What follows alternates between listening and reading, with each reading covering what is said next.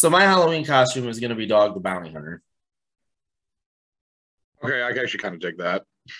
Yeah, I just need to get the hair extensions. If I would have thought of this sooner, maybe I would have just grown it out like I did when I was like 13 to be Ozzy. Um, but I need the clothes is really what's going to make this work. You also need to get into a tanning booth. I need to get a tanning booth, and I need to get a tanning booth. I need to get tats, and I need to start walking around with just packs of cigarettes to hand to people. After I beat the shit out of them. Yeah. I would pay to see that. But no, I'm kind of torn on my Halloween costume. I'm either going to be an idiot and buy one of those inflatable T-Rexes and just run around, because why not? Right. I can do that any time of the year. But I also been thinking about going to Squirrely Dan from Letterkenny, because I got the overalls, I got the beard. I just need to let my hair grow out a little bit more. Right. But the crazier thing is I found a T-shirt on Amazon that says, "That's what I appreciate about you." I kind of want it. I go really hard for Halloween, and it's almost even too early to think about it. It's not even October yet. When we're recording this, it's not even October. Well, October, man.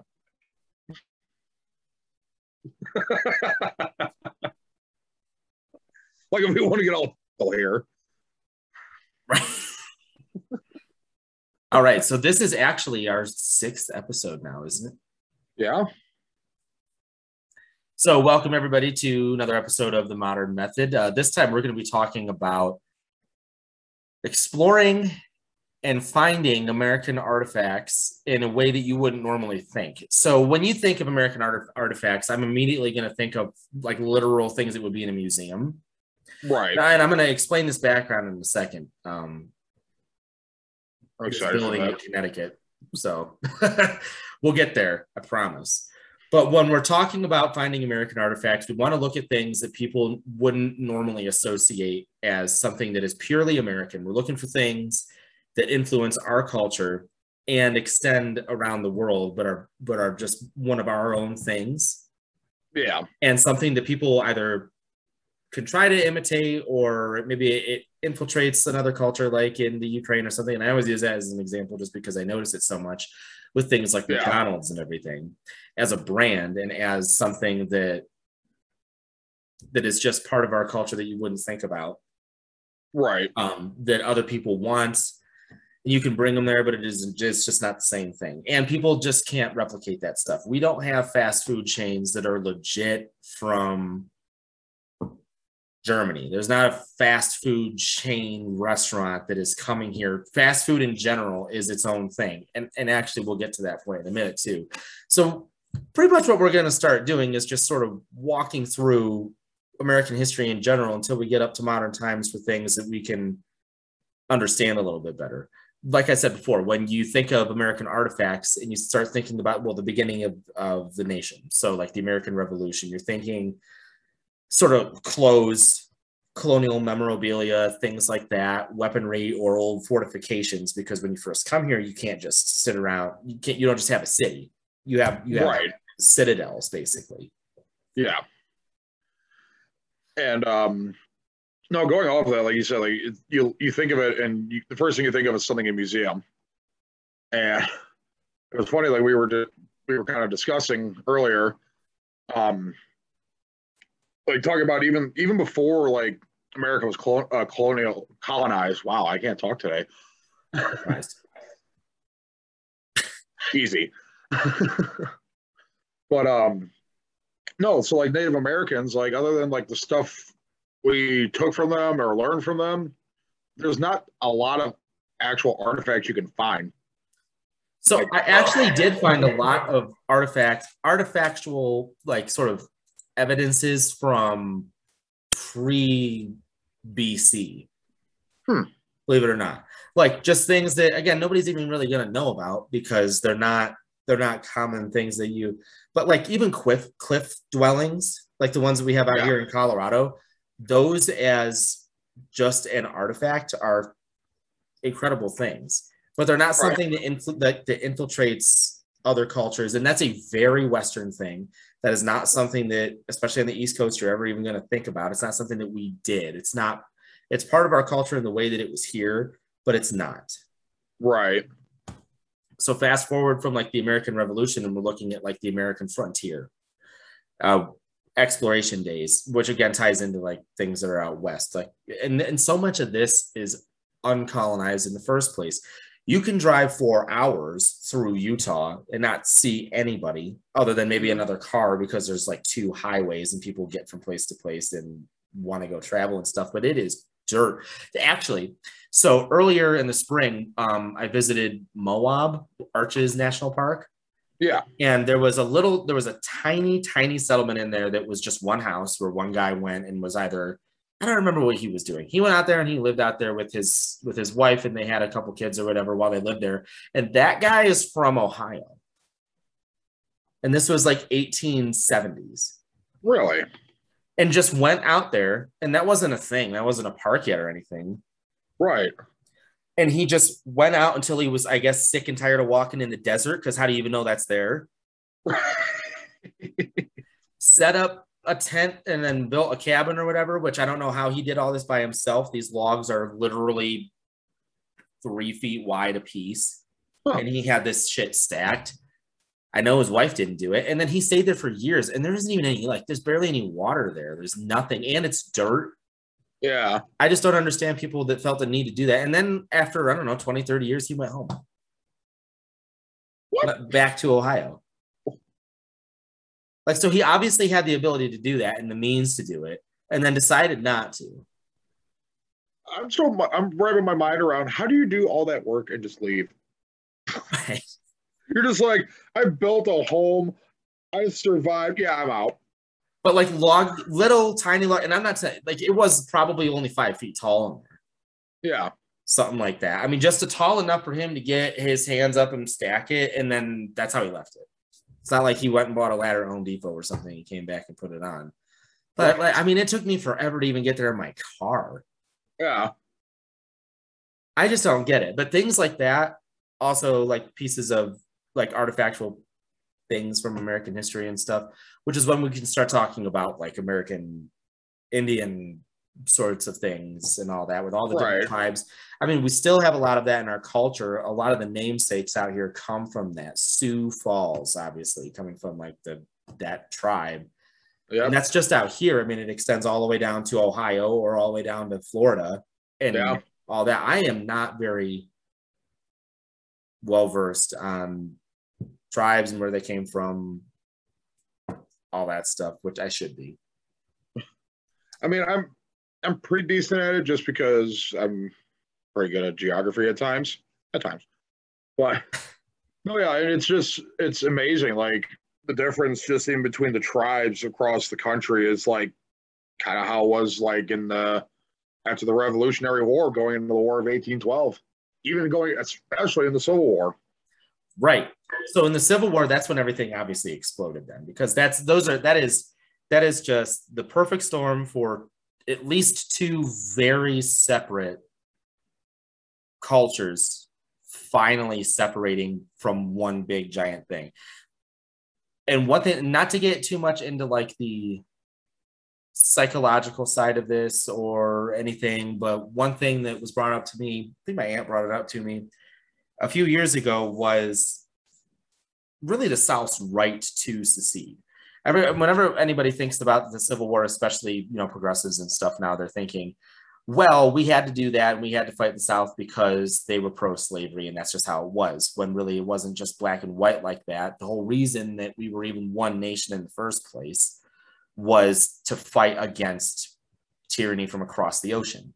So the way that the Constitution was written was not the United States, it was these United States. So now these separate states that are just uniting now for one cause are doing this thing to free themselves because they are independent United States, not one nation of United States. Right. So the South, in my if you were going to take this to court, if there was any way to settle this in court, and you said that the South had the right to secede, I think that you would be right. Yeah. Because they were never one thing. They were never, it was never one. But that's not the way that it evolved. And obviously people were willing to fight over it and one side lost, Right. which stopped that from happening. But put everything else aside, who's to say that it isn't a state's right to secede and be its own thing? Now it is, because that happened. Now it is written that you are not doing that. Yeah. But beforehand, I don't really see why. So anyways, so to get back to the point is that the two cultures separating, and they have their own special artifacts within them. Yeah. I mean, even as far as like obviously like the folk songs and the togetherness that was sort of felt either between this side or this side, regardless of what weird reason Robert E. Lee had for doing that. And all these things that follow us to the present day. And so much of the South is also losing its culture, which I also don't like. I don't like the idea of maybe necessarily like the statues and stuff like that we were talking about before. Maybe having a statue of Robert E. Lee up is not the best thing to do. Maybe you could do without that for now. Unless it's at a Civil War battlefield, then it's got to stay there. Well, yeah. I'm not talking about erasing history. I'm talking about maybe just not glorifying that one guy. Right. Or like statue of Jefferson Davis, the Confederate president. Exactly. And that was obviously, first thing to cut. Like it has no place anymore. Yeah. But we have this then split between the crazy. Well, it was once a united nation. Basically, even if it wasn't written that way, everything was pretty much the same for the most part throughout. I mean, you had people farming and doing all these things. There were slaves in the North. Yes, there was trade happening with all down the coastline and stuff like that. You just happened to have New York in the North, which is the only difference. And then when manufacturing started to take over throughout what has become the Rust Belt, that obviously is its own thing, because we also have the Great Lakes. There are just different geological features that have made up the difference between the cultures to some degree. Mm-hmm.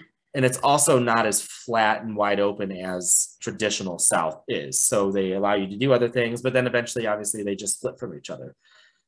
So we take that as it splits, and then fast forward to the turn of the century into the Industrial Revolution, when things are now they're not being forced, I wouldn't say, because at this point it's so much easier. You have things, and I'm not going to say that the cotton gin was total industrial revolution. I wouldn't consider it that way, but that would be one of those artifacts that I would say belongs. Yeah, because I think that could have helped like the idea going forward into the Industrial Revolution. Right. But I mean, we have new processes of making steel now. We have all of these new things that help us do things like build skyscrapers and stuff like that. And I would say New York altogether is obviously just one huge American artifact. But then so is something like Savannah.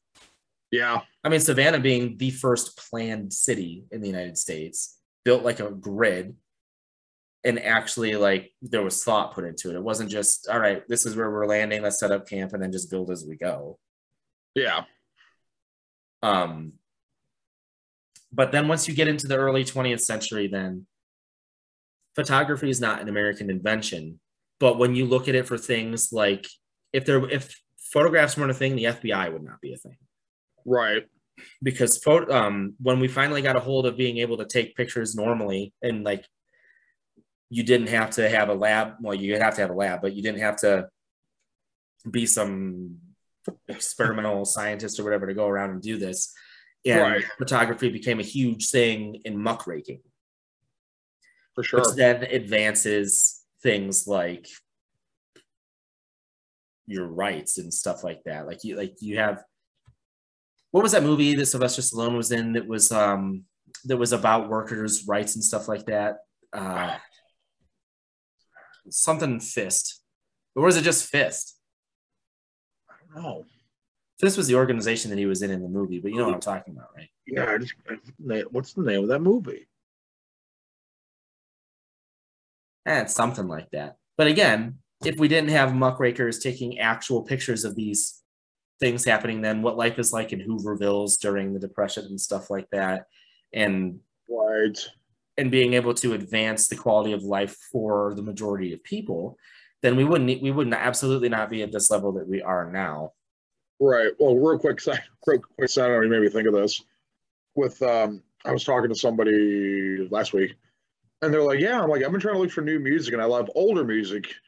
And she's like, "But it's weird. Like, there's a period you can't find a whole lot of music between the 20s and the 40s." And I'm like, that was the Great Depression, right? Right.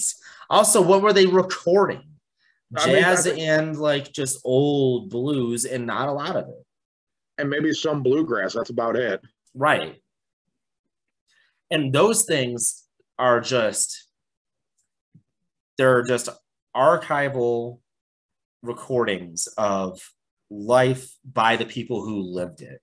Oh, Which is the other thing. So when we talk about music and movies and the 20s, when both of those things really started coming out, although I think 1915 is when that movie Birth of a Nation came out. Yeah. There are people in that movie that were alive when the Civil War was happening. Right. So we literally have footage. Now, it's not footage of the Civil War, but we have footage of reenactments of things that happened pretty damn close to the time they happened, because that would have only been 40, 50 years after the Civil War. Right. 50 years, I guess, after it ended. Yeah. With people in it that were alive, or at least their parents were, or even died in that war. Right. So movies as cultural artifacts are becoming so important in that sense now, because we also have tons of movies that show us what life exactly was like in the 20s, in the 30s, in the 40s, in the 50s, people now talking, and you're able to see, and in color and all this other shit of it will give people 100 years from now a glimpse into what life would be like if we could look back at the 1850s and see. Yeah. That would be awesome. Which is why they have, I thought it was the Library of Congress has particular movies that they have protected to save these things as part of our history. I don't know. Which I think is really cool, because The Graduate is one of them. Really? The Graduate is saved by the government. If it's, I may be misspeaking when I say Library of Congress, something like that, an organization like that has an old copy of that movie that they are protecting because it's so important to what's going on. Because regardless if the story is true or not, these are just things that make us who we are. Right. Well, that's even like, what was that? Like 2010, 2009, when the History Channel came out with World War II in color. Yeah. Oh, yeah. And you could see what happened in the war in color. You're like, and that's really the first one that we have the ability to watch that too. I mean, those were never put together as narratives. It was just people pointing and shooting and whatever happened. But because we have so much documentation, and that was so all over the world, and obviously the BBC is so good at making shit into stuff. Right. Well, and that's the other thing too. Like the difference between World War II and Vietnam is World War II, you rarely saw action on TV. You didn't even have TV then. You went to somewhere and watched it on a projector. Right. And that's if you chose to go there to do that. Right. Vietnam happens, you can watch it at home. Right. You just flip the station and you see that, I don't know, 2,000 people died today. And right. They're dragging out like a soldier who's missing a hand or something. Right.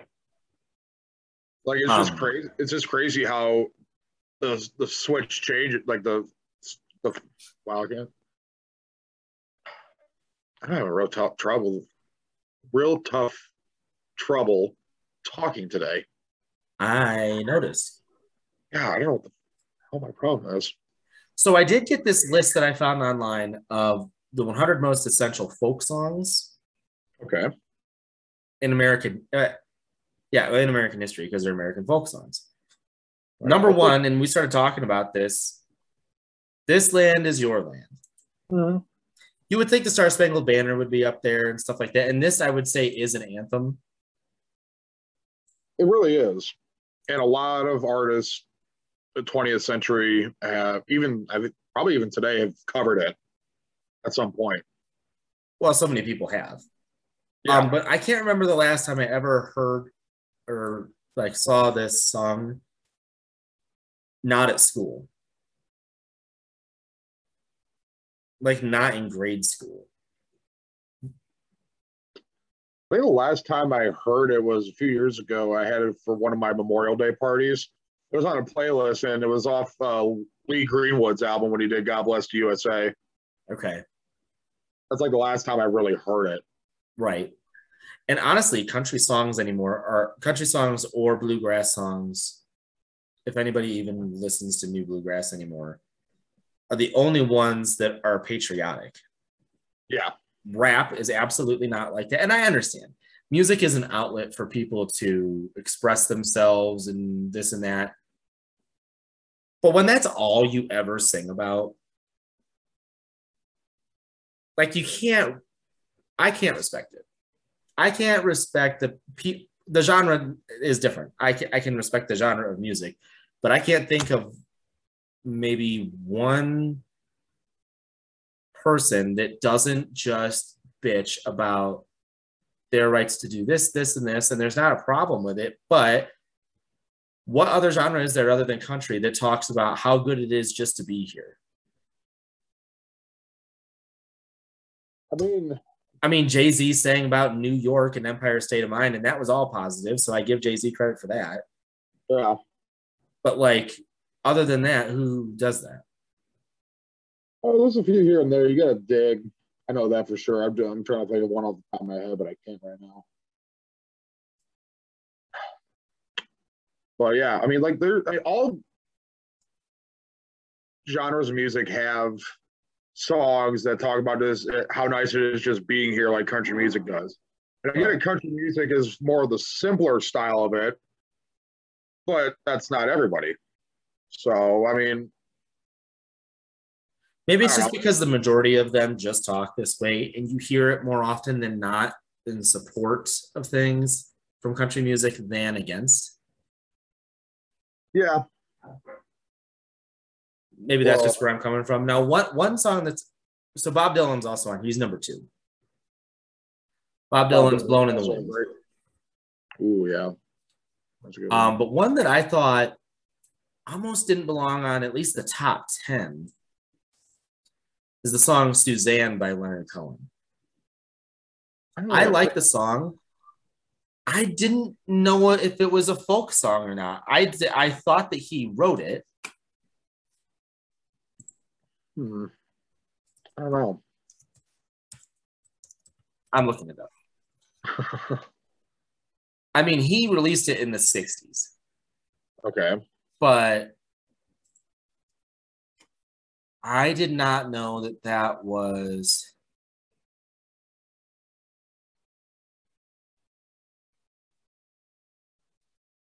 not by him. And you know what? Maybe I'm wrong. I guess I have to do more research into that, but that just surprises me. Yeah. Anyways, if you haven't heard that song, it is actually really good. But I just don't see it being in there above some other stuff. Because we can also talk about old colonial songs like Yankee Doodle. Right. If we want to be basic. Well, right. But who doesn't know that? Not wrong. And I guess it's less of a folk song and more of a nursery song. And it's probably a combination of the both. But I mean, you got to think way back then, like how number one, how different music is eons ahead, ahead of where that when Yankee Doodle came out. But that also predates America. Mm-hmm. I'm trying to see when it I'm seeing online that it predates the 7 Years' War, which happened in the 1750s. But it's strictly North American, though, is where that song was inspired from. Okay. So, anyways, we can take things like that, and now we're talking about music and movies and just like entertainment in general, and how that brings people together, Right. things like that, and that in itself is an artifact. But what about something that takes those things and utilizes media in such a way that it creates a whole different subculture within the United States? And for that, I'm going to start talking about, and this is explaining the picture behind me then.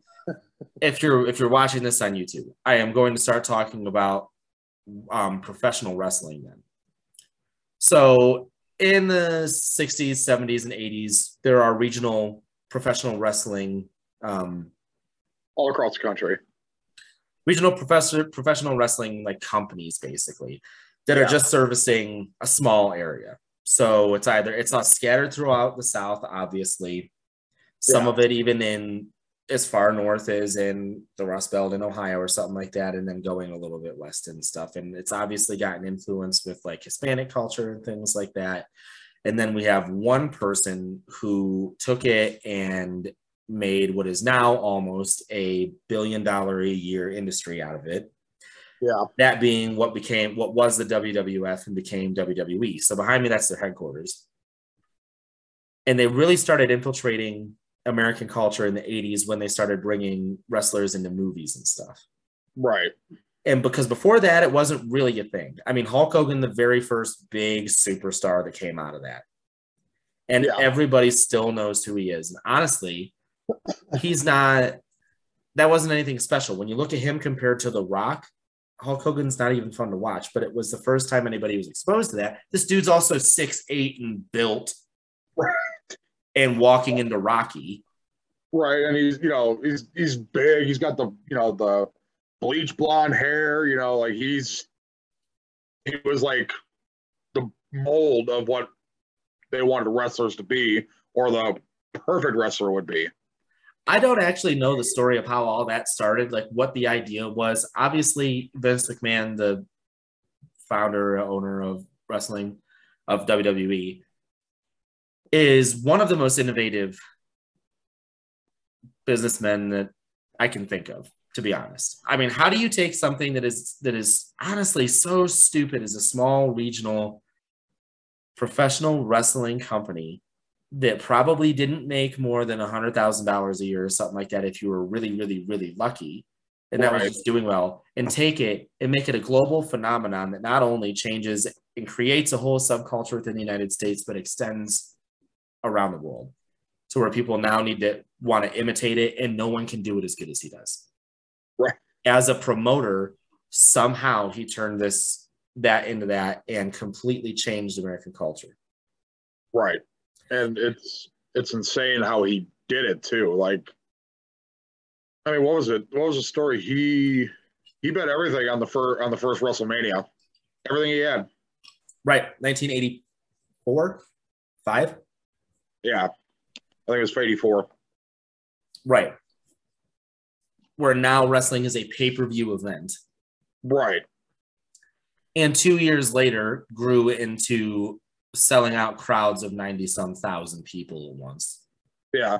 And this is before Monday Night Raw. It was not a weekly thing.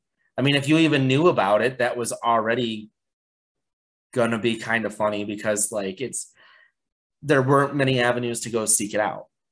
Right. So exposure levels were low. Right. Then you have the WrestleMania, and I mean, what was it? I think it was the first one was Hulk Hogan and Mr. T against Roddy Piper, and who's the other one? I forget who the other one was. But then you fast forward to WrestleMania 3, and you're selling out the Silverdome for Hulk Hogan and Andre the Giant. Right. Also, we're talking about things that like the match wasn't more than 8 minutes. Yeah. People buy tickets, pay for it on TV through fucking HBO and everything to watch. I mean, the show ended up probably being 2 hours, but the main match you wanted to see was probably 8-10 minutes long. Right. Because Andre physically couldn't do any more than that. But then, okay, so we take that and then they start putting people in movies and stuff like that. And then the 90s comes and that entire attitude of wrestling and counterculture in general just were like the perfect two things together. Oh yeah, then on top of that, you tie in the Monday Night Wars, and now you have another company who can compete with them. Right. And they're both coming up with innovative ideas how to make wrestling more entertainable, more watchable, you name it. They went balls to the wall on that. Both of them did. Right. But obviously at the end of the day. But when you think of 90s culture, you can't not include WWF. You can't not include the Monday Night Wars, Stone Cold creating his own new form of a wrestler, what a wrestler could be, and being just the biggest smart ass and FU to everything and having it work like that. Right. Then no one's been able to imitate that since. And that's why it's so special, is because that formula worked the one time. Right. Then you also have The Rock, who becomes a global icon, and he's probably still up there right now. And he's not even wrestling anymore. No, he's not. But I mean, like, but such a good entertainer that had that avenue, that started that way, drew so much attention to it, was able to go out and do his own thing, and is still known for that. Right. As big as The Rock is. I mean, it's just insane. So you have that, and then John Cena took it to a whole other level. Oh, yeah, for sure. The Ruthless Aggression era was that was a fun time. Right. But that also introduces sort of like the idea of the audio branding that comes out of wrestling. So, I mean, everybody knows that, so over dramatic kind of soap opera fighting thing that happens within wrestling that for some reason people go insane over, myself included. And when someone enters into a fight, they literally have a theme song, and it plays so much, so often, everywhere, that everybody knows. People that don't watch wrestling or aren't into it or understand or whatever are probably still going to know John Cena's theme song. Oh yeah, for sure. They're going to know The Rock's. You hear that glass break, it's Stone Cold. Right. And a good number of people are going to know the church gong bell for when The Undertaker comes out. Exactly. So it's that kind of, and that is how they are staying relevant. They're going to need to change things because those people aren't even around anymore. But they have such a huge platform now to just be this thing that no one ever would have guessed it would have been. No, for sure. Nobody would have thought the WWE would be what it is now. And that just shows you how innovative and how much they made a culture, a whole new culture in this country. It's insane. And they did it in what, 30, almost 40 years? So just because they obviously don't have the biggest market cap out of any company by far, I would say that as far as influencing our culture, they have got to be in the top 20 companies of all time that have been able to influence in that kind of a way. I mean, as much as Apple, I think. Just because you don't own something that the WWE makes, you don't own an iPhone, you don't own a MacBook, you don't own this, you don't own that, doesn't mean that you are not influenced by that culture as much. Right. Now, I'm not saying that WWE is as influential as Apple is or as Amazon is, but I'm talking about those are the biggest, most influential things that we have going for us right now. Oh, yeah. But the WWE is absolutely up there. Oh, it hands down is. I mean, there's no genre of music that's like, genres of music aren't a company. Like, music's a whole different ballpark. Like, just a company influencing. Having a hard time today. I know. It's been a week. Right. But No, a company that's been so influential to make a profit, to bring in new ideas, all these other things, even some of the pyrotechnics. Hell, Vince McMahon created the XFL, and that's where we get the Sky Cam now in college and the NFL is from the XFL. I didn't know that. Yeah. He takes things like that to such a different level. If you look at the way that wrestling has progressed from its on TV like presence and just spectacle in the first place, you take WrestleMania 3 that had one little door, which is how they were able to cram so many people into the arena. But now it's 50-foot screens that are not projection screens anymore, even they're LED walls that are 50, 100 feet tall by 500 feet, just wrapping the side of a stadium and going up in tiers, having entrance ramps that are also LED panels that are like 95 yards long, going from the top of a building, of a stadium, down to the floor where the wrestling ring is. They push the limits of technology as well. Oh, yeah. Well, especially and things get developed for that can then be used for other things. And that's the other crazy thing. They're still filling NFL stadiums like it's nobody's business. Right. I mean, and then they started, I don't know if you remember, they had WWE Studios. Yeah. That tanked. Well, yeah, when you realize Triple H isn't the greatest actor. Nothing against Triple H, but I actually thought the Kane's movie was pretty good. The See No Evil. Yeah. It was all right as a horror movie. It didn't really fit the direction they were going in for PC. Right. But that was also end of Ruthless Aggression, and that was okay. Yeah. Well, that's like I was actually slightly impressed, like in Longest Yard, how well some of the former wrestlers that were in that movie did, like Stone Cold, Goldberg, Kevin Nash. Great Khali didn't have to do much; he just had to smash people. Well, I mean, you put someone who's 7'2" in there. What do you want him to do? He barely spoke English anyways when he came out to the ring.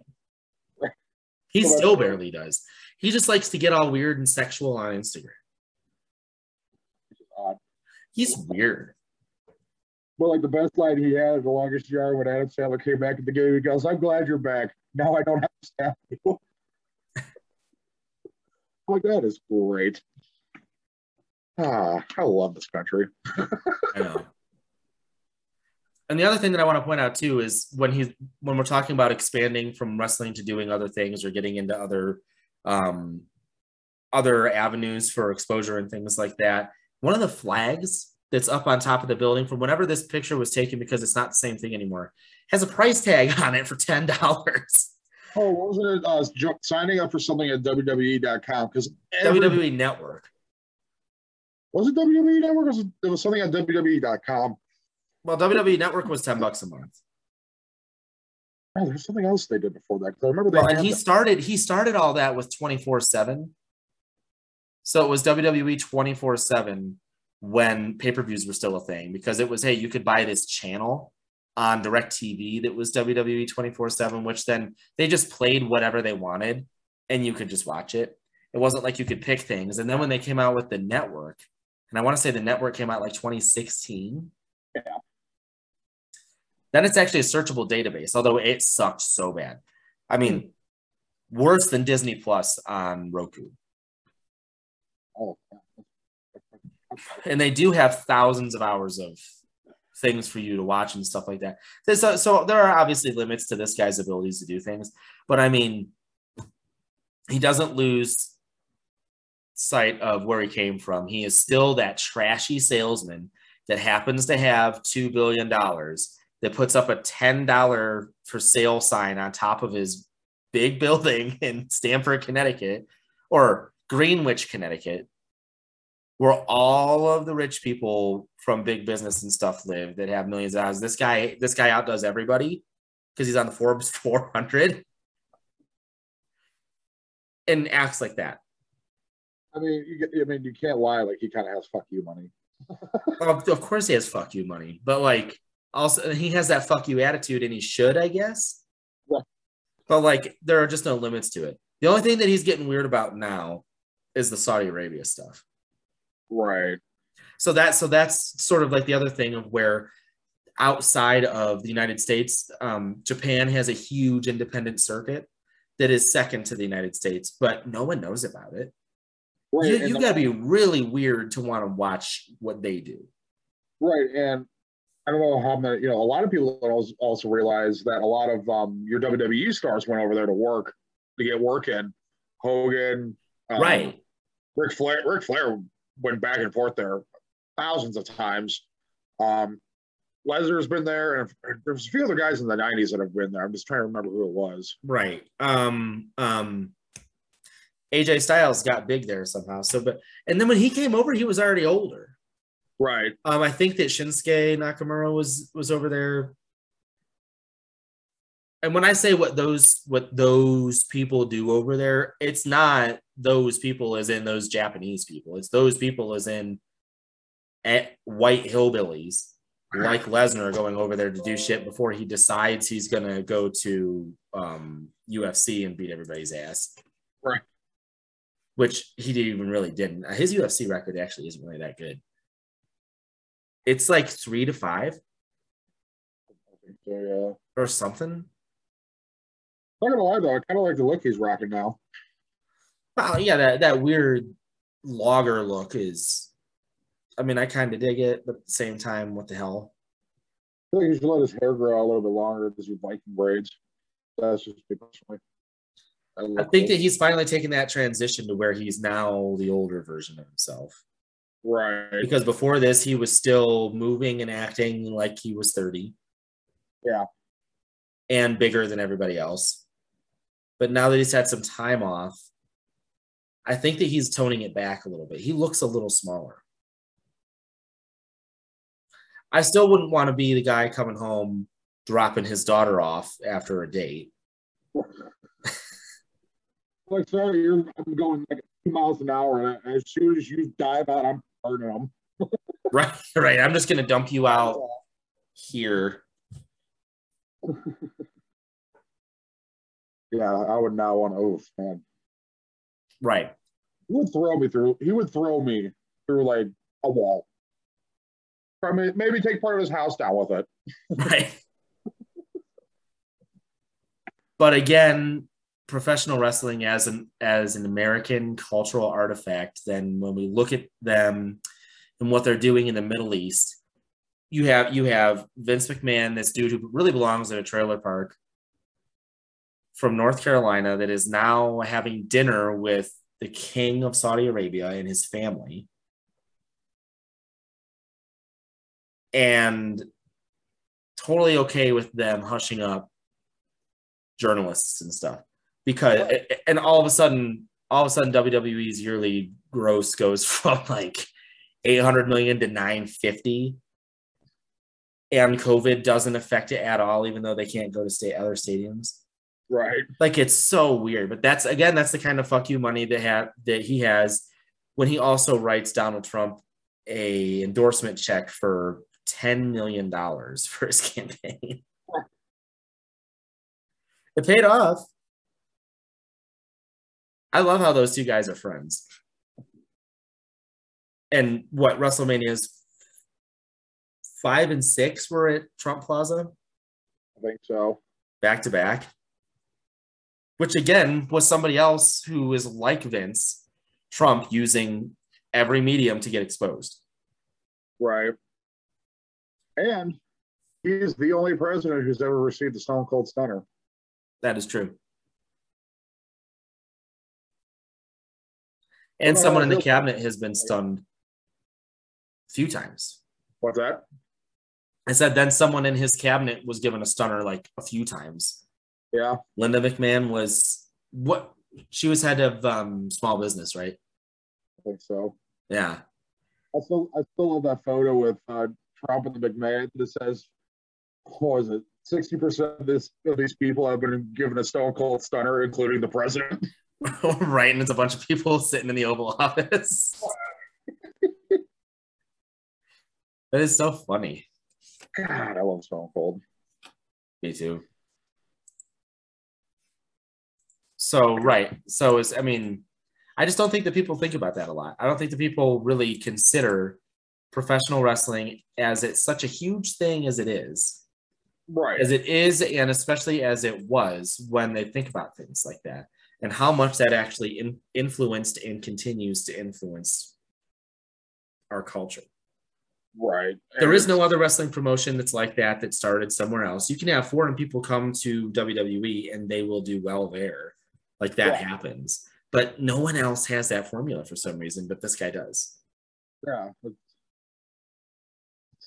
It's really insane. I mean, even if you think about like the Monday Night Wars, like, yeah, WCW for a minute there had WWE on its heels, like truly had them on their heels. And Vince was like, basically like, we got to do something better than them, or we're losing. We're gonna lose this. Right. But then he also bought them. Right. Eventually, at the end of the day, he got the last laugh. Right, because he spent $400 million on buying his competition. Right, but they also dug themselves into a giant hole. Right. Well, that's sort of what AEW is doing now. So if anybody doesn't know, AEW is obviously the main competitor to WWE right now. And it is owned by that guy's not Saudi Arabian. Really? I don't think that he is, because if he was, wouldn't that sort of go against whatever kind of agreement Vince has with the Kingdom of Saudi Arabia? I don't know.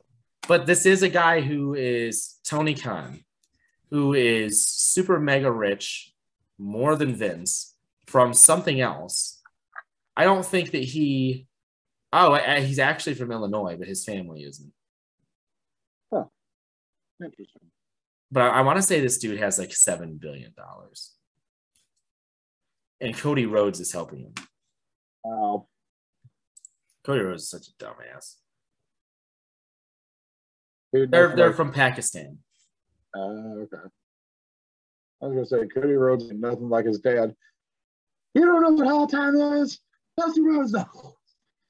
But the way that he's running that, he's poaching all the right people. But he's giving them way too much freedom. It doesn't make any sense. It doesn't make any sense. I turned it on one time and they had a match going where like the ring was supposed to explode. It was so weird. It was like you have the match, there's a time limit on it, and when the timer runs out, the ring is going to explode and kill you? It's going to rip you to pieces on TV? Like, right, there's going to be this there's just going to be, meat product just flying all over the arena. Like, really? So one of the guys that they had on there, they tied up on the ropes that were like barbed wire or something because it's supposed to be edgy. And I guess they're trying to make it more like the 90s again, but it just wasn't working. They ran out of the ring and this clock is going down. And then sparks start going off on the ropes and that's it. So what was the point? Like, what were we waiting for? Right. Like, at least do like an Inferno match or something. Jeez. It's weird shit like that makes no sense. So what? You beat the clock and then what? You see some sparks. Yeah. Set somebody on fire. Like, let's go to the 90s. Set somebody on fire. Throw somebody through a burning table. Right. Actually, if you want to see that for free and not have to pay for it, just go watch videos of the Bills Mafia because they do that all the time. They're just way too experimental and try to do these things that don't make any sense. And then they take what were popular characters and totally ruin them. Right. One thing that Vince has always had going for him is that he's able to make characters like what? They're really, really bad right now. Yeah. And he keeps letting people go, but I can't say that. But from like an innovation strategy standpoint, WWE is one of the best.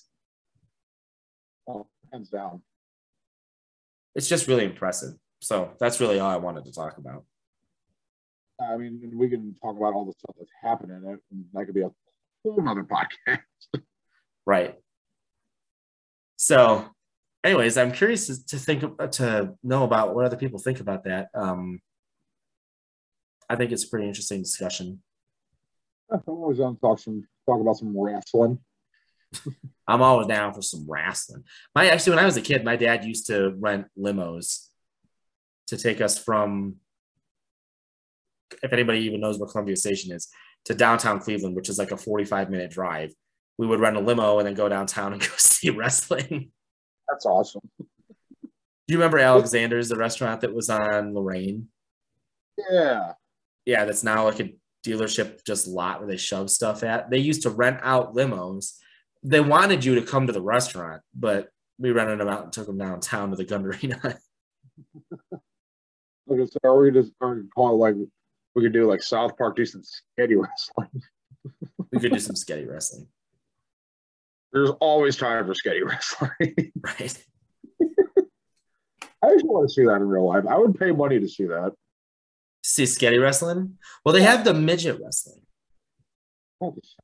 There's a midget wrestling circuit that goes through by Sandusky on the lake in Ohio. Huh. And I want to say they go down through the South and stuff too. That's weird. I told my cousin he should just wear a black singlet and just go in as Andre the Giant. Everybody would be up to my waist. Anyways, that's something that I've not seen, and I don't know if I want to or not. But anyways, it's another weird subculture that happens. But maybe one day they'll be worldwide. I mean, they tried it with Hornswoggle, and look how well that worked out. Right. He was in it for a minute, though. He was. Yeah. Wasn't he the GM of Raw for a minute?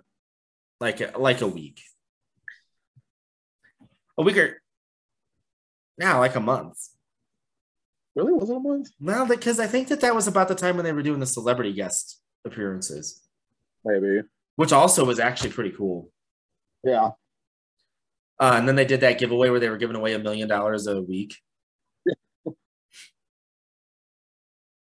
Could you imagine? And because Vince came out on stage and had a box full of cash and would call people and be like, "You just won $50,000." I thought that was awesome. And then he would take 50 grand out of the glass box that he had. And then throughout the night, it would just get, depleted. Right. But that is just so cool. Like things like that you could either spend $1 million on advertising, or you could just give the $1 million to people. Yeah. And it didn't last that long. I mean, he did that for like maybe 2 months. But it was every week. It was like $8 million. I was like, I don't need this. Right. Yeah, here you could just have it. Or Donald Trump put like $1 million or $2 million in the ceiling when he bought Monday Night Raw and then dumped it.